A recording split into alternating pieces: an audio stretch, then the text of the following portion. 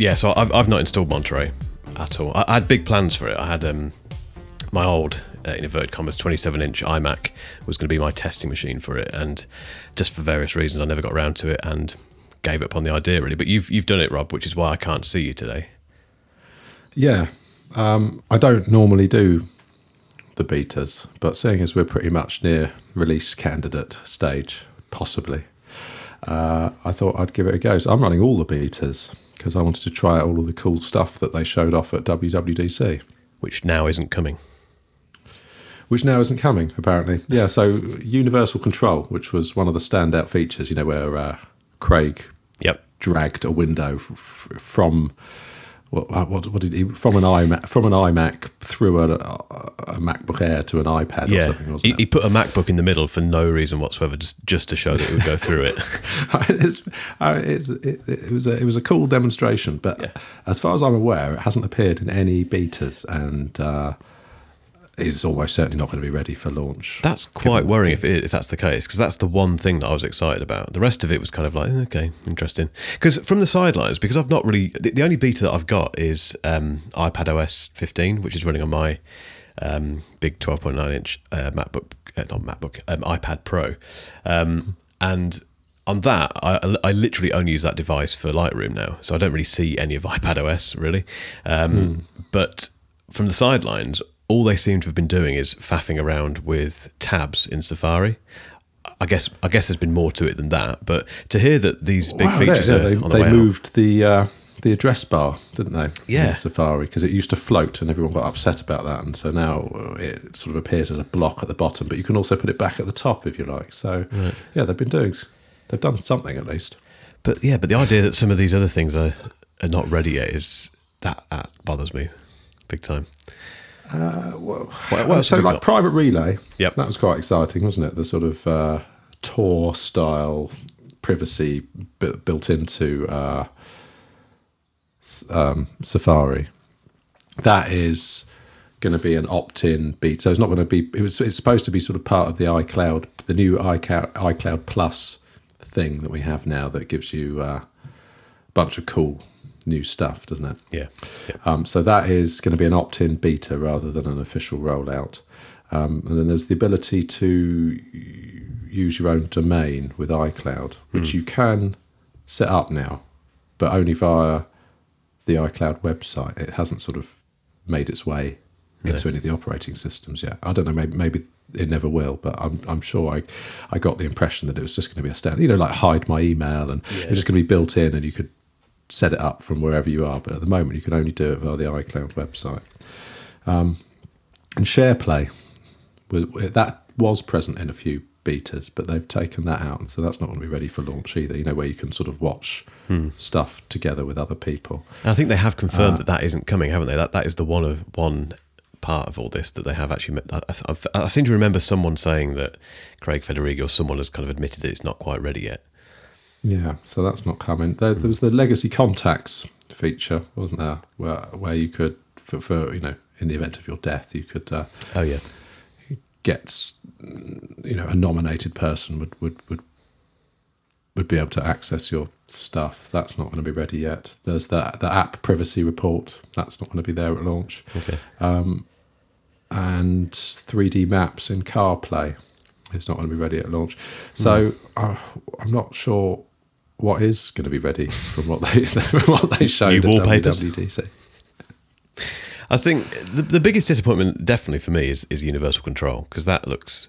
It's either going to be one of those things that I use for a couple of times and just kind of, I'm wowed by it and then never use it ever again, or genuinely it's going to be something that's very useful. I think it would be the latter, but yeah, if it's not coming yet, that's...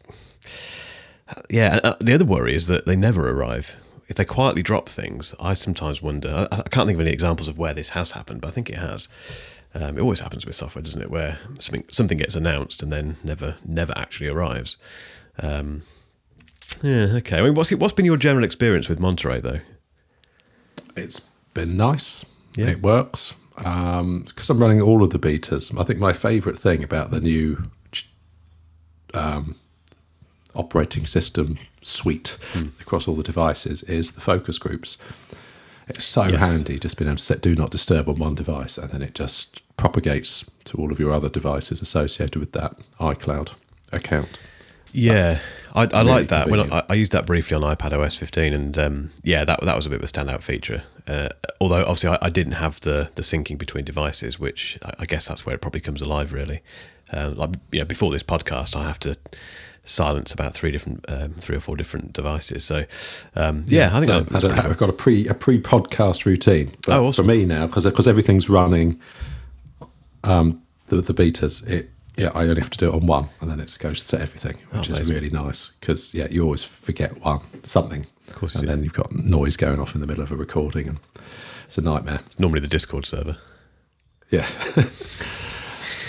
Okay, so nothing kind of groundbreaking, really. Nothing to get massively excited about. In terms of day-to-day use, I think the other thing that I like, so the focus group feature, it's not the focus group, the focus, what's it called, focus group? It's focus mode. Focus mode, I think, isn't it? Yeah. The focus mode feature in and of itself is just a really handy feature, just being able to sort of set a context and then have notifications appear or not appear as you see fit. That's really cool. But the fact that it propagates to all of your other devices is super handy, and it is genuinely benefiting me on a daily basis. Yeah. The other thing that I really like is iPhone apps on iPad, because there are still a few apps that I like to use, and I might not have my phone on me or whatever, and I've got them on the iPad. And it always used to be that when you opened an iPhone app on the iPad, it would open in portrait mode. Right. Yeah. Wouldn't it? Yeah, it would. Yeah. And that was grim. Particularly since I got the Magic Keyboard, so like 90% of the time I'm using my iPad in landscape. But now it will open up your iPhone apps in landscape. I mean, it'll be the dimensions. It'll be portrait dimensions, but at least it won't be rotated 90 degrees, if that makes sense. It opens up in a way that is appropriate for the orientation of your device as you're looking at it. So that's really nice. Excellent. Yeah, I find. I mean, I probably wouldn't use that, but I can see why that would be quite useful for people. But You don't use any iPhone apps on your iPad? I don't, purely because they're not made for the iPad natively, and I have this thing where I just don't like the fact that I'm actually running an iPhone app on the iPad. Yeah, I mean, I don't love it, but there are just certain apps that, like some of my utilities, so companies that I pay on a monthly basis don't necessarily have a dedicated iPad app, but I might just want to go in and check my bill or change something or do whatever, and it's quite handy just to have those there. And it was just annoying that I would have to take the iPad out of the Magic Keyboard in order to do it. Yeah. look at it or turn my head to one side. So that's really nice. Well, we'll see what happens. See what happens come the release. But I don't feel like I've missed out, really. I really don't. I don't think you have. There's off the top of my head, I can't think what's radically different. No. And all of the things that were radically different aren't going to be ready at launch. So yeah, we'll have to wait. We'll have to wait a bit. I mean, I like the new Safari redesign. That's quite nice. I was going to say I quite like it as well. It's that I didn't mind the tabs stuff, the first iteration of that on the iPad. I thought that worked quite well. It was a bit odd, you kind of lost context occasionally in terms of where you were, but I liked what they were doing with it. It was quite inventive. One thing that surprised me is I'm running all the betas, so it's not just Mac and iPad. In fact, I've got the WatchOS beta, I've got the tvOS beta, and just a couple of things that surprised me was the portrait face, which I scoffed at when I saw it. I was like, oh, okay, great. I've always wanted to make people's faces bigger in photos on my watch, but I tried it out. It's really nice. It gets. I mean, sometimes it gets it spectacularly wrong, but if you get the right photos, it's actually quite cool. It's one of those things that you sort of use it and then you're like, oh, okay, Yeah. fair enough, that's quite nice. Is this where you can put someone's face on the watch and it kind of cleverly places the time slightly behind it, so it gives a bit of like depth to the That's image? exactly that, yeah. Yeah, that is quite cool. It looked good in the demo, but I can imagine it probably does get it wrong if you don't have the right photo. Yeah, it does get it wrong, but when it gets it right, it's it looks really cool. So I'm looking at it now, in fact, and I like it. Does it ever get it comically wrong, so you can't see the time at all? So you just get someone's face. No, so it's clever enough to if you try and put some photos into the portrait photo album. So there's you point at an album, it'll say this photo's no good because you're going to obscure the time completely, or to a certain degree. So I don't know what the threshold is, but it will not let you add photos that will definitely obscure the time. I mean, that kind of neatly brings us on to the iPhone event, doesn't it? Or what we assume is the iPhone event. Interestingly enough, I mean, everyone assumes that's what it is. Imagine if it wasn't. Imagine if it was something like the Apple Car. That'd be a surprise, wouldn't it? It's not going to be, obviously, it is going to be the iPhone. But so at the time of recording, not this year, but like following on from last week when we were talking about transport as a service, Apple are going to get in on that. For sure, absolutely, too right. Just not next week, I don't think. But not next week. No, it's going to be mostly iPhone. I mean, in previous years they didn't used to have two separate events. So last year we had a September event and an October event, didn't we? Or an October event and a November. I can't remember. But there was one that was dedicated to the portable devices, and then another one that was dedicated to the proper computers. Yep. Do we think that we're going to see any of that? I'm not sure. I really don't. I mean, obviously, joking apart, next week will be iPhone. I think next week will be iPhone and Apple Watch. I'm not convinced we'll see anything else. I don't think we'll see new Macs next week. In fact, I'm convinced we won't. I'm also not entirely convinced we're going to see any Macs this year. I don't really know why, but I just get the impression, I think because all of the rumours are so all over the place, and they have been for the last 18 months or so, clearly there's nothing that solid coming from the supply chain. I just get just a feeling, that's all it is really, that we're probably not going to see anything significant Mac-wise until first quarter of next year, I think. I guess semiconductor shortage. I was just about to say that. I don't know if you saw Intel bought up all of TSMC's capacity. Oh wow, no, I didn't see that. Of Intel of all people. Yeah, I think they swooped in and just bought up all the spare capacity that they had. Yeah, I was going to say, I wonder if a lot of it is down to that, because Apple don't want to run short, do they? They don't want to announce a big new MacBook design and redesign and be unable to fulfill orders. And typically, they don't talk about this sort of stuff. They're not blaming chip shortages and what have you, but it's happening. And I think, as you and I know, it's a massive problem across all sorts of industries. So I don't know. I think you combine that and whatever else is going on behind the scenes at Apple at the moment. And I wouldn't be surprised if we don't see anything significant Mac related towards the end of this year, but I might be wrong. I don't know. But yeah, anything to show off anything on the iPad? Maybe something cool you can do with the M1 iPad? I really doubt it.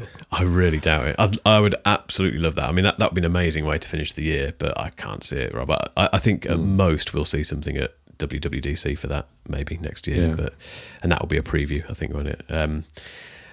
It's going to be iPhone, Apple Watch. Maybe, I know Justin on the Discord server mentioned services, which was quite a good point actually. Obviously, it's such a growth area for Apple. There'll be something there, I think. But again, I think as I've mentioned and as I've kind of written and talked about recently, I just can't get excited about this new iPhone. I really can't. A lot of people are feeling that way because, it's going to. It might have a bigger battery. So better battery life. It'll have the fastest processor ever. Might have a smaller notch. The Pro models will probably have a ProMotion display. Other than that, I don't know what. I don't know if you've seen any of the leaks of the cases, but the camera bump is supposed to be quite a bit larger. As someone that understands photography, what benefits will that bring? So if you've got bigger lenses, and I imagine that they'll be faster as well, and they'll have a lower f value. Because what are they at the moment, like 1.7 or something? It's 1.8, I think, isn't it, or something like that? f1.4. Yeah. So a slightly wider aperture, but like having a bigger lens, is that going to?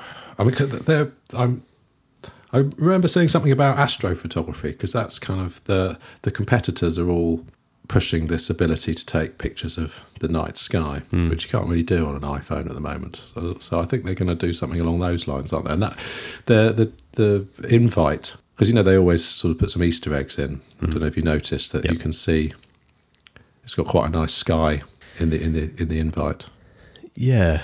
Yeah, I hadn't thought of that really, but yeah, maybe they will do something along those lines. I still think that's one of those things that it'll be a very impressive technical demonstration. If anyone's ever tried to do astrophotography, I've messed about with it. It's so difficult, and obviously you always need a clear sky, which we don't tend to get in the UK very often. I think that kind of thing would be one of those a little bit like the Dolby Vision thing. You know, incredibly impressive that they've packed it into this little device, but no one's going to use it really. It's the sort of thing you try. I don't know about if it's been the same with you, but with night mode on the 12 Pro, when I first got the 12 Pro, I was constantly taking low light shots with it for about the first week, and I've not touched it since at all. And as you know, I now take photos of pork pies and miniature dinosaurs. I don't use my phone for anything else really.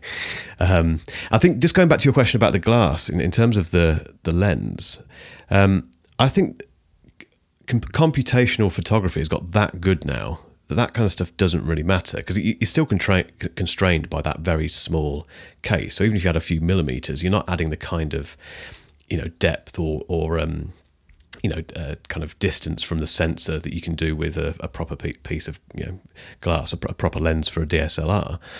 So you're always going to be constrained by that distance anyway. So computational photography is always going to take up the slack with that, and it's just so smart. I think they're more likely to, like you say, probably widen the aperture a bit. It will all be about low light. It always is, really. But I think there's been rumours as well that they're going to do something around computational bokeh for background blur for video, which would be quite smart. And that is quite interesting, because there's a lot of people who are kind of getting into YouTube and don't have expensive cameras, but they want that kind of proper camera look and feel with a bit of background blur and foreground blur. And because the iPhone's such a good camera, it would just add that one thing that's missing, I think, for those people. So that's, if they do something like that, that's quite exciting, actually. I wonder if it'll fix the lens flare. I don't know if you experienced the lens flare issue on the 12s. All the time. It's quite pronounced. Yep. So I wonder if maybe these revised dimensions might reduce that somewhat. Possibly. I don't know. Maybe.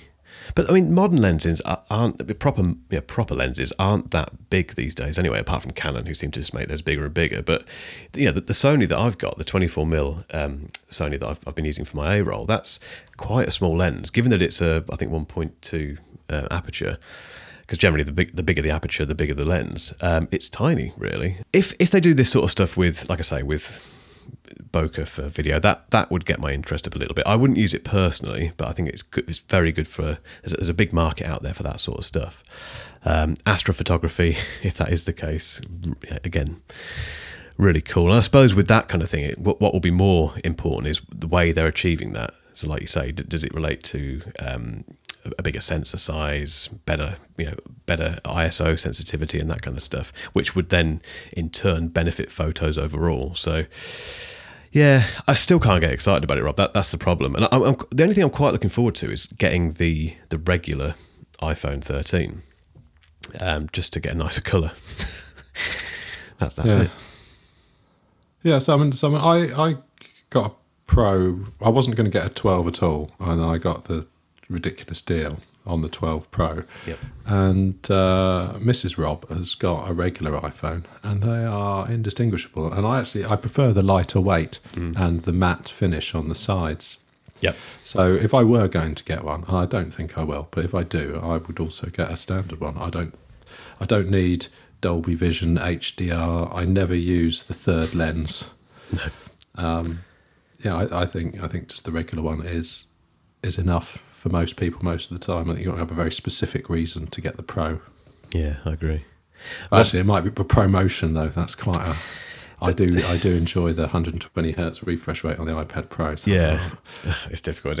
I think, again, I've had the experience of going from ProMotion on the iPad Pro to the non-ProMotion on the iPad Air 4, and it is a bit jarring at first. It still is to a degree occasionally, but you don't miss it after a while, I don't think.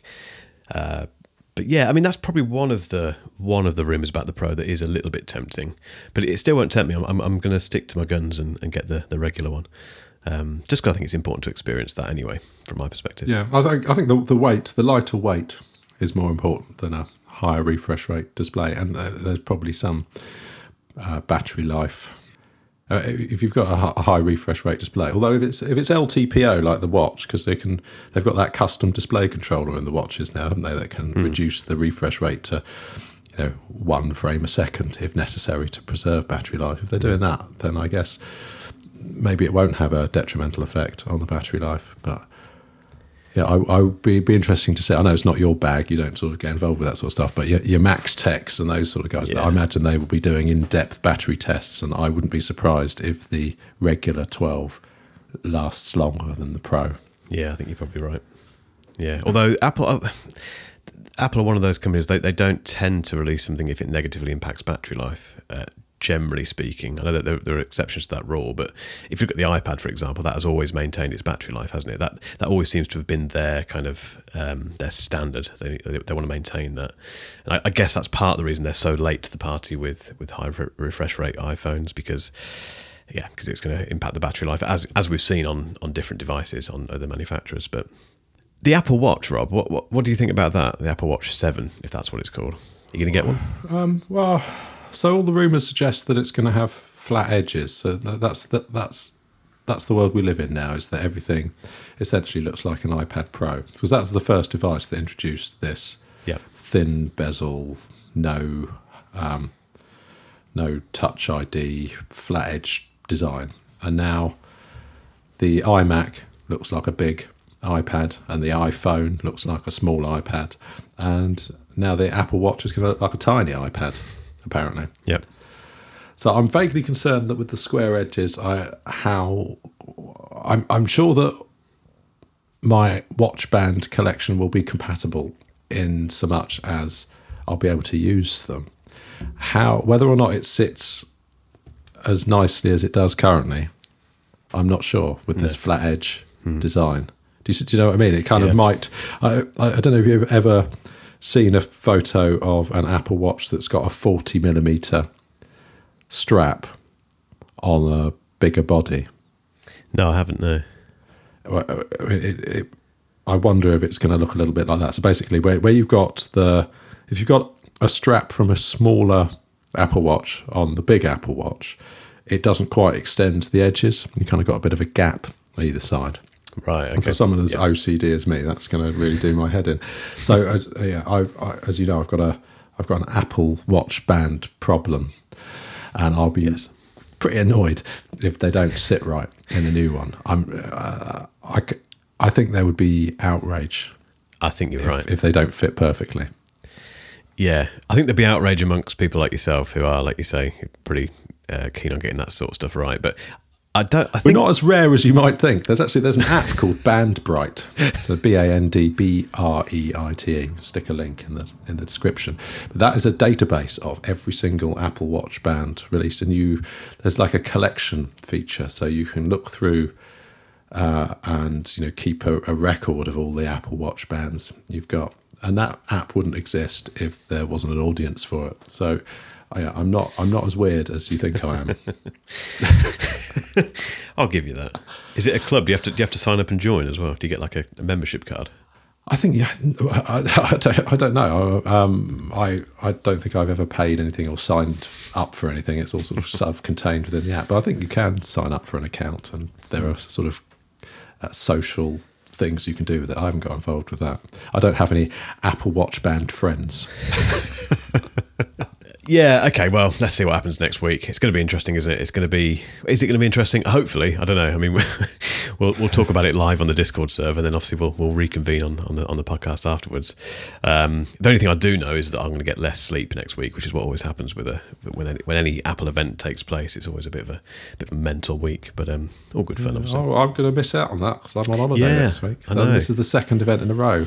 Was it the last one? It was either the spring event. It was the spring event. I was around for WWDC, but the spring event, I was away as well, so I missed out on all the buzz and caught up with it when I got back. That's not a bad thing to do, actually, because you can at least wait for people to kind of get their thoughts in order a little bit. Because it is, whenever these events happen, when you're right in the middle of it, because obviously, as you know, we have a good chat on Discord about it, but then from my perspective, I'm obviously keeping an eye on Twitter, I'm making notes, I'm thinking about the kind of content I've got to create afterwards, and it's all a bit manic, and invariably you find that 2 or 3 weeks afterwards you have different opinions anyway, because you've had time to think about stuff and even get things in your hands, so I think the fact that you're going to have time just to step away from it isn't a bad thing.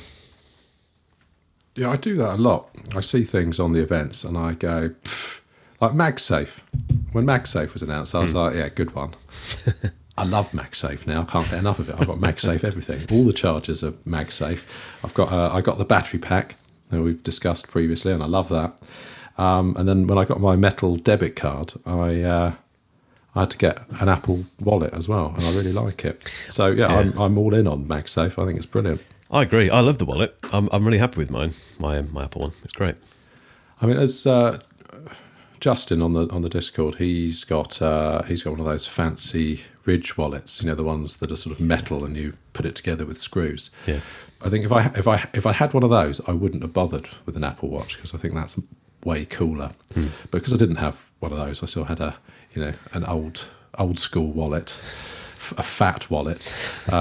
It's really nice, and yeah, I haven't actually used my I was all excited about getting a metal card. Yeah, haven't used it. I've been trying to find an excuse to use it, but I just, because I've got so into the habit of just paying for everything using Apple Pay on my watch, I keep forgetting to use it. So it was a complete waste of time, really. But it's a lovely thing. It is. I really like it. The thing I love the most about it is when you take it off, it's got that kind of thumb area at the back where you put your thumb in and you flick out the card. I'm doing it now. I do it all the time. Well, I've got an issue with that, right? So when the card is in the wallet, I like to have the face of the card towards me. So if you are using your thumb to push your card out, well, then it comes out and you just see the magnetic strip. True. Yeah. So I haven't decided how I'm going to deal with this. Whether I'm just going to put the card in backwards, so to speak, so that when I use my thumb to release the card, I see the face when it comes out. Yep. Or just stop being a twat and deal with it. I see what you mean. I mean, the thing with mine is that I pretty much only use it for my gym card. It's the only one that I use it for, really, because I think we've spoken about this before. Everything goes through Apple Pay now. I don't really need my credit card with me. I put it in here just in case, but I don't know what I'm expecting is going to happen, really. So it's just really for my gym card, which I used to lose all the time, but I don't lose it now, thankfully. But yeah, I can see what. Yeah, I just like it. I think it's great. It's pretty expensive, and it's, it can look a bit silly at times, but I really like it. I'm a big fan of MagSafe and the MagSafe wallet. Well, actually, one thing that is still silly is AirTags. I don't get it. Yeah. AirTags. So I've got, how many have I got? 5, I think. I've forgotten what I've done with one of them. I know that's not an issue with AirTags. I could just find it if I wanted to, but I've got no interest in finding it. I've put it in something, but can't remember what it was. But the only benefit they've offered me, really, well, I say that it hasn't really benefited me yet, but is to locate my keys for the garage, which quite a convoluted story. But I've got 2 sets of keys, basically. One set for my car and one set for when I go out on my bike. And it's the bike ones that I always lose. And they have like the door fob for the garage door and stuff. Ironically, I haven't lost them since I put an AirTag on them, but at least I know that there is one on there. I've got one in a bag, which I always know where that bag is, and it's quite a big bag. So, again, utterly pointless. As I say, one of them, I don't know what I've done with it. It's somewhere. I quite like the fact I don't know where it is. It's a bit of a mystery. So one day I'll find it. But I genuinely think Apple had to wait so long to release AirTags that they got bored of them, realised they had to release them anyway because there's been so much noise created about it and so much development put into them, and I don't think they'll talk about them ever again. I think that's pretty much it. I don't think they'll remove them from sale. I think you'll always be able to buy AirTags, but there's not going to be an AirTags 2, I don't think. I disagree with that. I think it's a Halo product for the Find My infrastructure, What they really want is third-party manufacturers to pay them fees to be part of the Find My network. That's really what it's for, Yeah. I think. So I think you'll probably, as time goes on, in a similarly slow fashion to things like HomeKit, when they've tried to do this before, I think you'll start seeing Find My built into other stuff. Possibly. Like, for example, the Apple TV remote. That would be nice, wouldn't it? Well, yeah. Oh, dear. Anyway. Do you use Yes. it, or do you use the phone? 'Cause most of the time, if I'm controlling my Apple TV, I will use the remote function on my phone. I only ever I've always use the got my remote phone on me. Yeah, I only ever use the remote function if I'm typing something in, if I'm searching for something, because it obviously takes forever on the kind of official remote. But no, not really. I tend to use the remote, 9 times out of 10 if I'm just scrolling through and interacting with it. But yeah, just use the iPhone for typing stuff.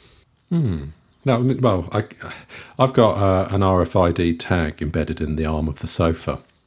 So when I put my phone on it, it dims the lights, it closes the blinds, it turns the AV receiver on, it sets all the inputs correctly. So and it automatically brings up. This is via a shortcut, so you can trigger shortcuts using an RFID tag. So so when I'm done with work and done the dinner and all that sort of stuff, and I want to sit down and I want to watch some TV, I put my phone on the arm of the sofa, and then it all is all set up ready for me to go. And so as soon as I put my phone on the arm of the sofa, it brings up the remote straight away. So I think that's why I use it more than the actual remote, because it removes a step, because otherwise I'd have to go and find it. Yeah, the proper remote. That is seriously cool. Have you ever had the problem, though, when someone comes around your house and inadvertently puts their own phone on that thing and turns it into night mode, the entire house? Well, no, because the shortcut runs locally on my phone, that it wouldn't trigger anything on anyone else's phone. Right, I'm with you. That is pretty cool, though. RFID tags are fun. They're a bit hit and miss. So you can buy. There are all sorts of options available. If you do a search on the Amazons or whatever, you'll see all kinds of wonky options, and you can buy them in quantities of, 3, 10, 50, 100, whatever. But I bought I can't remember the name of it, but I did my homework and I found this one that was recommended that seemed to work quite consistently with iPhones. Okay. And about 50% of them don't work. But what there's a company that I quite like their stuff. They're called SwitchBot. Have you seen SwitchBot? I haven't, no. So SwitchBot, they first appeared with a robot finger. Essentially, it's a little white box with a finger that you can. Where's this going, Rob? Hey, where's this going? Well, for things that aren't smart, so things that don't have Bluetooth built in or don't have HomeKit or Zigbee or whatever, and they're just dumb devices. But you want to make them smart, and they've got a physical button that needs pressing. Well, you can just stick one of these SwitchBots on and press the button remotely from your phone. Okay. So that's what they started with, and then they introduced like thermometers, hygrometers, motion sensors, reed switches for determining whether something is open or not. But just recently they've launched their own RFID tag, so I'm probably going to get some of those, because all of the SwitchBot stuff that I've had, and I've got their curtain openers. In actual fact, they've got like a retrofit curtain opening product which sits on your curtain rail. Whether they've got various fittings so that whether you've got like a flat curtain rail or a pole or whatever, it will work. But basically, you've got these wirelessly controlled, motorized gadgets that will open and close your curtains. So I've got some of those. But basically, everything I've bought from SwitchBot has been good, and so I trust that if they've come out with an RFID tag, it's going to work. So, or at least more reliably than the wonky ones I have been getting. But I'm a big fan of triggering stuff using RFID. If you haven't tried it, I'd look into it. It's just nice being able to plonk your phone down somewhere and have stuff happen, and everything's all set up as you like it. It makes you feel like Tony Stark as well, I'd imagine. It does. Yeah. I was going to call you Rob Stark, but obviously he's from Game of Thrones. I promise I'll get into HomeKit one day, Rob. Promise. what have we got next on our list? We had a huge list, didn't we? Which we had to kind of whittle down a little bit, but which is unusual. Well, it wasn't there yesterday, so No. I went on a bit of a mission last night because we realised that we didn't have any content to talk about today, and so I went on a bit of a. I went on a mad one. You did. You were the We don't want saviour. to talk about all of this stuff. There's not enough time. You were the saviour of this episode. Well, let's pick out a few things. One of them on here is, I don't mind talking about it now, is the new studio, which I mentioned briefly on my my newsletter list, and obviously I've talked about in the Discord server. But and again, I'm one of these people who I hate talking about things if they haven't been fully confirmed and I haven't signed something, because I'm just a bit superstitious like that. But it is pretty much 99.9999% there. That I'll be signing a lease on a studio space in the next week or so. Well, that is super exciting. Why have we wasted all of this time talking about iPhones when we could be talking about your studio space? What a milestone! It's well, either a milestone or massive amount of stupidity, but we'll soon find out. But yeah, I mean, I hadn't really planned to do anything like this quite so soon, but I'm a kind of a firm believer that if you think something's working and you can afford to do something, give it a go, basically. And I've given myself with this particular studio, I'll give myself 18 months on an 18-month lease. That's where the break clause is, and that's a bit of a goal to see how I can make it work in that time. And if it all comes crashing down around my ears, I'll come back into this room and operate from the bedroom again. But it was something I couldn't really pass up. Again, it's not cheap, but it's not going to break the bank. And as you know, this isn't the only thing I do, so it's going to be my kind of base for the business as a whole. But actual office for other stuff as well. Yeah. So what prompted the move? I mean, are you concerned that it might affect your approachability? Because the fact that you currently host it out of your spare bedroom, is quite approachable. I agree with that. And I always remember that you said that the fact that behind me, which is just a categorical mess most of the time, particularly the windowsill, is something that is actually quite a nice thing to see. That's always been on my mind, and that is just me, really. And I think it's important to keep that element in there. So I'm not going to try and turn it into like a mini MKBHD studio. That's not really the goal with it. I think you're not going to get a floating trainer. Apart from that, I'm 100% doing that, and I'm going to sell the house and buy a robot that does video as well. But no, I think it's two things really. One of them is it's me saying to myself, look, this appears to be working now. You need to really go ahead and really push forward with it, because there's a lot of things I want to do, not necessarily related to the channel, but in terms of the brand as a whole. And I'm a bit constrained doing it where I am at the moment, and it's one of those weird things. I've worked for myself for a long time, and I've worked from either my bedroom or the kitchen side for quite a few years now, and that definitely has its upsides, but it does have quite a few downsides as well. And I briefly had a little office space about 18 months ago, which wasn't a studio, it was just an office space in town near me. And the reason I did that was because I wanted that feeling of going to work again, and it made quite a big difference actually to my mindset. I don't know if you've found this since obviously I think you work from home mainly, don't you now, or pretty much? I've worked from home for years, so I work for a global then. telecommunications company, so I can be at my desk in inverted commas wherever there's an internet connection, and it's an American company, and most of the people I work with in America, so my hours are wonky, and no one cares where I do the work as long as the work gets done. So I understand completely that it's tricky sometimes to draw a distinction between what is work time and what is not work time, particularly if it's in your house. So I actually like to put on a shirt even though I'm working from home, just because it's kind of like a work uniform. So I physically put work on, and then at the end of the day I get changed into something more casual. So that's how I manage it, because so I've got a dedicated room where work happens. And so I won't go and work from the kitchen table or in bed or whatever, as I'm sure a lot of people who've worked from home have been tempted to do and probably have done. It's important, I think, to have a very clear boundary between your workspace and everywhere else. Yeah, it really is. I think you and I are the same in that respect. We've done this for many years, and I think it's that initial, I suppose, joy of working from home. And it's still a privileged thing to do, really. If you've got, like you say, employers or contracts that it just doesn't matter when you get the work done or where you do it from. It's the freedom's fantastic. I mean, don't get me wrong. I've spent entire days in my pants as well, but as a rule, I like to put Absolutely, on. yeah. I like to put on a uniform and then take it off at the end of the day. What happens below the screen is no one's business, is it? Well, quite. Yeah.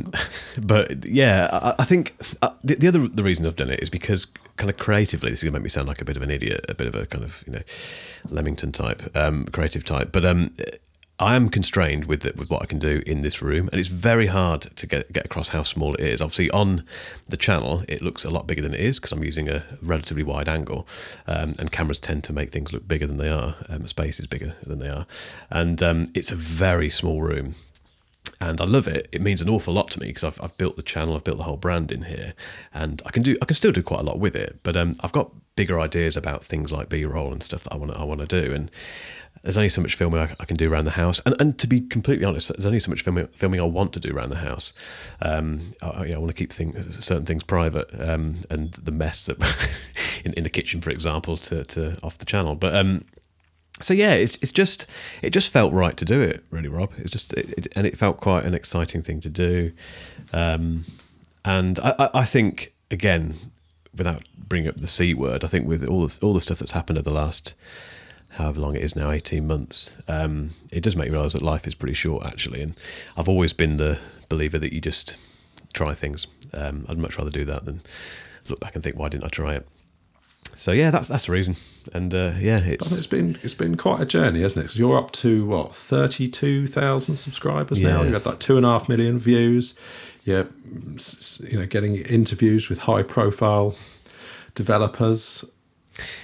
It's all exciting stuff, isn't it? You've done that all in just over a year. I mean, what made you start?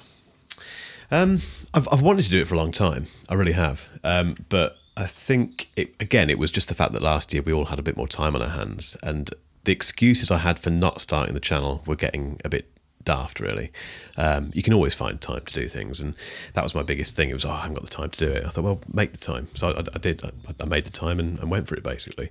But no, I didn't think it would grow this quickly at all. I mean, funny enough, I had a 10-year plan to make it a going business.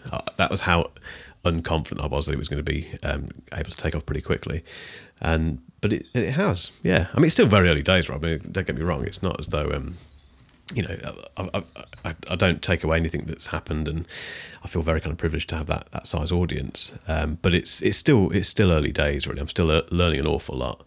But it's a hell of a ride. It's incredible, and the 1Password thing is such a good example of these opportunities that kind of put themselves in front of you, and it's still taken by surprise to be involved with. Yeah. Just one article. I wrote about this recently, and that morning that I wrote that 1Password article, I just had no inspiration for anything else at all. One of those mornings where I just could not be bothered.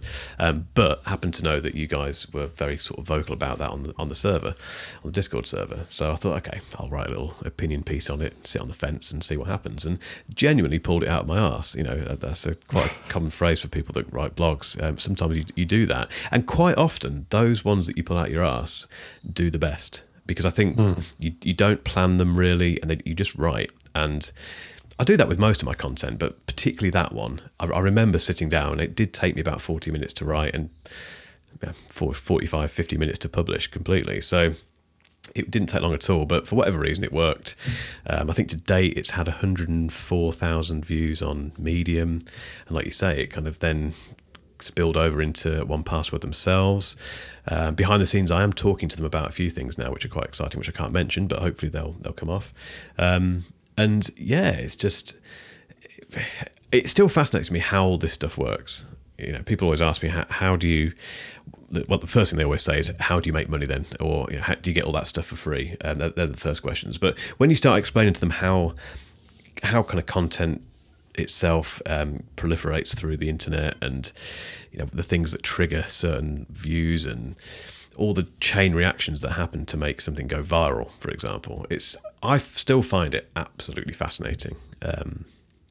the fact that we're doing this now, the only reason we're having this conversation, this podcast, is because last year I decided to create a YouTube channel, and and again, I don't really hold much responsibility for how the Discord server has built, because you guys have been far more active on it than I have, and it's just built into this wonderful little community. But again, weirdly, and I do find this weird, it wouldn't have started if I hadn't started the YouTube channel. That's just odd, really, really, really weird. It is. It's funny how things work out. Well, I mean, when you asked if I was up for doing a podcast, and I was like, "What?" I've never been a front of house kind of guy, and I was like, "I don't know what I'm doing." He was very reassuring and just like, "Just don't worry about it. Just come on, we'll talk about tech. It'll be fine." And well, I'm enjoying it. I hope other people are as well. But yeah, no, it's been a fun. I'm excited to have been a small part of your journey. No, it's brilliant. I think, like I said, as you say from the start, I said just enjoy it really, and I think people are enjoying it. Well, I hope they're enjoying the podcast. It gets plenty of downloads each week at the moment, and we're coming up to 5,000. I think we are, yeah. And we don't take any traditional podcast approaches really. We don't ask for reviews, and although if you want to review us and give us a 5-star rating, please do. But we don't really tend to do any of that at the moment, and obviously we're not sponsored or anything at the moment, and it is just a chat between two blokes who like tech. And again, I think there's an audience for everything. There's an audience for, the kind of a lot of the American and Canadian YouTubers that aren't always the cup of tea for people over here, and vice versa. There's, for people like us, just a couple of normal British guys. There's definitely an audience out there, and I didn't realise that, to be completely honest. I didn't realise there was any kind of audience for this kind of thing. And then you realise there is. It's not always in the UK either. There's a lot of people. For instance, over in kind of Far East that love this sort of stuff and love like the British take on tech, and it's fascinating, isn't it? I think I said when I first sort of discovered you and I came on the Discord server, I pointed out that the thing that's appealing about you is that you've got this sort of everyman, relatable persona, which is. Because it's a pretty not congested in terms of the tech space on here. I think saturated. It is saturated. Yeah. So the tech YouTuber space is pretty saturated, but it's all a bit too techy. So you got your granddaddy of tech channels, your Linuses and your MKBHDs and so forth. And then and Rene Ritchie, just amazing guy. Yep. But he's impenetrable in his delivery, I find. And then so there are loads of these guys out there producing really amazing content, and I follow lots of them and I enjoy it. And I stumbled across you, and it's like, well, this is fresh and exciting because you're not doing all these deep dive technical explanations. How does it make me feel to use this? How does it benefit me on a daily basis? Which you don't really get that anywhere else. No, or at least not the people that I've followed. So I mean, I follow various channels for different reasons. Like I really like iPhone Do. Yes, he's great. Just because his stuff is so gorgeous to look at, his production is unbelievable, and he's really funny as well. Yeah. But I don't know that he tells me quite what you do about the things that you review, because it's all very slick and polished, and it's funny, and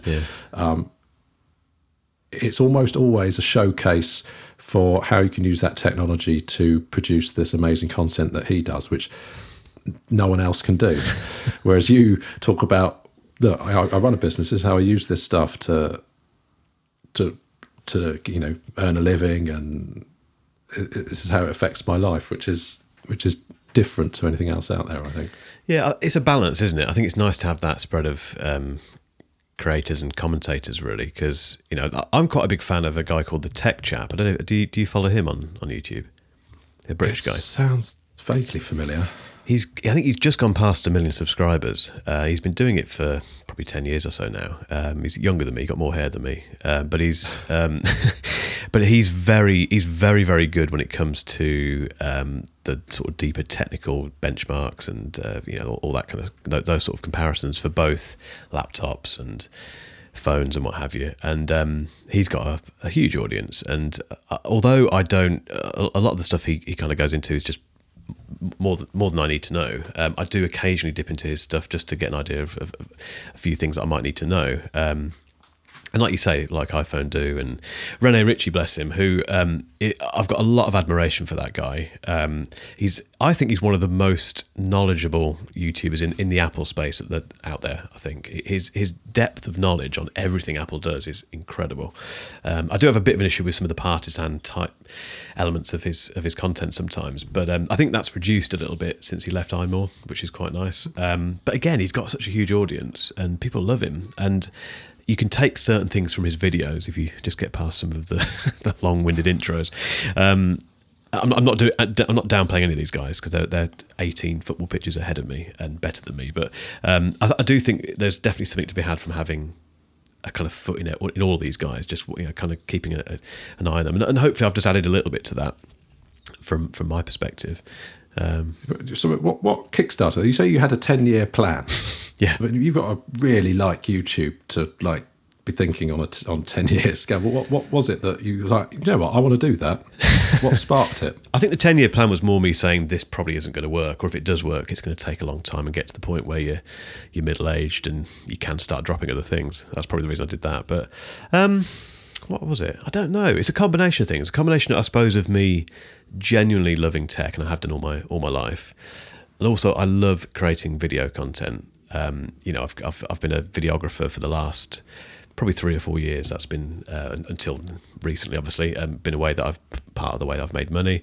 I don't know. I just quite like the idea of helping people. Sounds a bit, I don't know, a bit grand, but I do like the idea of offering some advice that will genuinely help people make purchasing decisions. It's very hard to give a concise answer for that, Rob.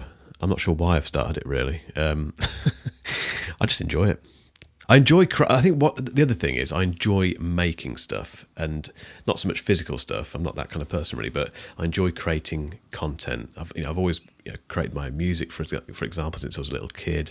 I like making things that I can either listen to or watch, and this is kind of the ultimate kind of, I suppose, combination of those skills that I've picked up over the years. So everything I do on the channel is either it's all from me, but it's audio stuff, it's the video side of things, it's the storytelling, which is a big part of what I do in marketing. So it's kind of all those combination of things I've kind of glued together and made this brand out of it.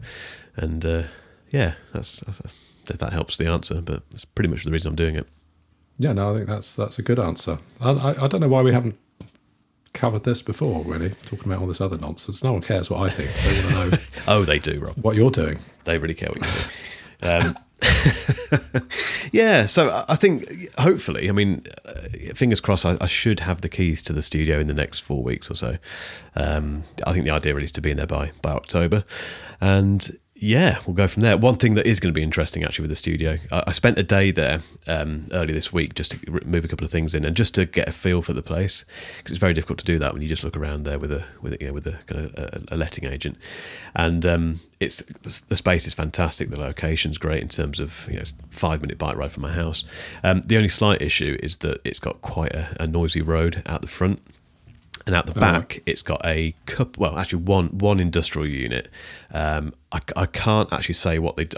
There's 2 reasons I can't say what they do. One, I'll tell you off the call. But the reason I won't do it on the call is because the stuff they make isn't really suitable for general consumption. If you've got kids listening, but also it might reveal where the studio is, which I'm not keen on either. But I will tell you after the recording. But so anyway, to cut a long story short, there's quite a lot of noise on either side of the studio, and the studio itself is like a kind of old wharf building that's been converted, so it's a lovely big thick walls and what have you. And the windows are pretty good, but they're not good enough to cut out that external noise. So that did take me by surprise a little bit on on Monday when I was there. So I've got a bit of soundproofing to do, which isn't impossible, and there's some fairly simple ways to do it. But yeah, there's all these little things you kind of you have to deal with when you start to move into more dedicated spaces. Unless you've got a huge budget, which I haven't, you do have to make compromises. So that's going to be a laugh, trying to cut out the banging from the one side and the car noises from the other. Yeah, well, looking forward to the moving in tour video. Lots of time lapse. Yeah. Anyway, enough about me. Let's wrap up with one of the last things we've got on here. The one that I want to pick out, excuse me, may not be the one that you want to pick out, but I can't not mention it, which is the Zuckerbands. Oh yeah, what's all that about? I kind of purposefully haven't read into this because it scares me rigid. But from what I understand, it's a pair of Ray-Bans that have been kind of created in conjunction with Facebook, and which have cameras in them, I think. Yeah, I mean, this is only the Facebook's version of the Snap spectacles. Snap, yeah. So this isn't a new thing at all, is it? So Snapchat tried to do this a while ago, and even to the point of you could get they installed vending machines. Do you remember this? No, I didn't know Snapchat. this. You could go. They installed these vending machines where you could go and pick up a set of Snapchat glasses. I did not know your that. Snapchats on these glasses with cameras in. So yeah, so it's been done before. Yes. But yeah, Facebook have quite cleverly teamed up with a known premium brand, Ray-Ban. And that's quite a brave move on the part of Ray-Ban to get involved with a company as sketchy a past as Facebook has. So I don't know. There must have been some very interesting conversations. I guess maybe they're thinking, well, in 10 years' time, all sunglasses will be smart sunglasses, and we need to get in there first. Maybe it's they're going for the first mover advantage, even if it means getting into bed with Facebook. Yeah, possibly. So interesting to know their strategy there. It is, yeah. Although more interesting to me is the bullet point we've got beneath this, which says Rob's Facebook portal story. So I think before we wrap up, I think we need to hear what that is. Facebook have released various hardware products, haven't they? So they bought Oculus. Yep. So they would have inherited all of the experience of that, which is a really advanced, complicated piece of technology, the Oculus VR headset, and they during the pandemic they've been very successful with their portal devices. So their portal devices are like a smart home speaker with a screen that I sort of popularised. Like. On the new iPads now, you've got the center stage feature where the camera sort of automatically tracks you and pans to make you fill the frame so that you can move around and do stuff while you're talking, and you'll always be perfectly framed. The first time I saw that was on the Facebook portal. It was sort of one of their big selling points was that you can have a much more natural. You're not sitting rigid, making sure you're in focus and in the shot. You can have a fluid, natural conversation with one or more people, and you'll always be perfectly framed, perfectly in focus wherever you are in the shot. And it's good. So I got some because it was difficult to keep up with people, and we had various issues with. Because there are any number of video conferencing solutions. Obviously, everything's blown up massively over the last 18 months. But even before that, you had various options like your FaceTimes and your Zooms and all the rest of it. There's no shortage of video chat. And it's never really taken off before, but it's kind of become as normal as a phone call or a text message now, hasn't it? The notion of video calling. And it's never really taken off to quite such a degree previously. It's only through necessity that people have got into the habit of using it. But I mean, in my family, we're not, unfortunately, despite my best efforts, they're not all drinking the Apple Kool-Aid. So, FaceTime, which would have been an ideal solution, it wasn't an option because some people are on Android, some people, especially these sort of older generations, just don't really, have a cheapy Android that's not really up to the task of video conferencing, and they wouldn't know how to set it up, and it would just be complicated. And then because they've got the cheaper devices, the battery runs out too quickly, and it just wasn't working. So I'd look around for an easily deployable, easy to use, grandma friendly video conferencing solution. And Facebook Portal seemed to be the least worst option out there. So I was not happy at all about inviting Mark Zuckerberg into my living room. So most of us have got Portal TVs. So that's like a little webcam essentially that sits on top of your TV and then uses your TV as the display. And they've got a number of other devices, ones that look like picture frames that you can just have on a mantelpiece or a side table or whatever. And they've also got like an Echo Show / Nest Hub style smart speaker, 2 sizes in fact, one that's got like a sensible screen and one that's got a whacking great big 15-inch touch display, which is a very impressive piece of kit. But where I don't have anywhere to keep that, because any Surface that could currently house something like that has already got an Echo on it. So what I wanted was an easy to use video conferencing solution that could be that would sit unobtrusively on a television. So we all got these Portal TVs, and I can't fault it. The hardware is top notch. When it arrived, the packaging was really up there. It was sort of Apple level packaging, and it works. It's really good. You can hook it up to Facebook Messenger or WhatsApp or Zoom, and it's really nice. Apart from the fact that you've got to have it linked up to a Facebook or a WhatsApp account. Yeah. So the notion of inviting Mark Zuckerberg to sit on my face is not one I find appealing in the slightest. So it's not a product for me, but I'm pretty sure that it will do what it says it does. I wonder if we'll get away with that as the show title. I'm just thinking if that's done. I really want to use that. That's going to be an interesting decision, isn't it? Might have to tick the parental advisory during the upload. I don't, because I'm intrigued. And the thing is that I've already got a Facebook connected video device. So what? You're in what difference already. Does it make getting I'm already in, and begrudgingly. So I don't like it, but it has meant that I've been able to keep in touch with family in a much more convenient way than I would have done otherwise. It has been probably one of the best things that I bought over the course of the pandemic. Although actually I bought them just before it became clear that this was going to go on for a while. So because they launched Portal a year or so before the pandemic kicked off, they couldn't give them away. No.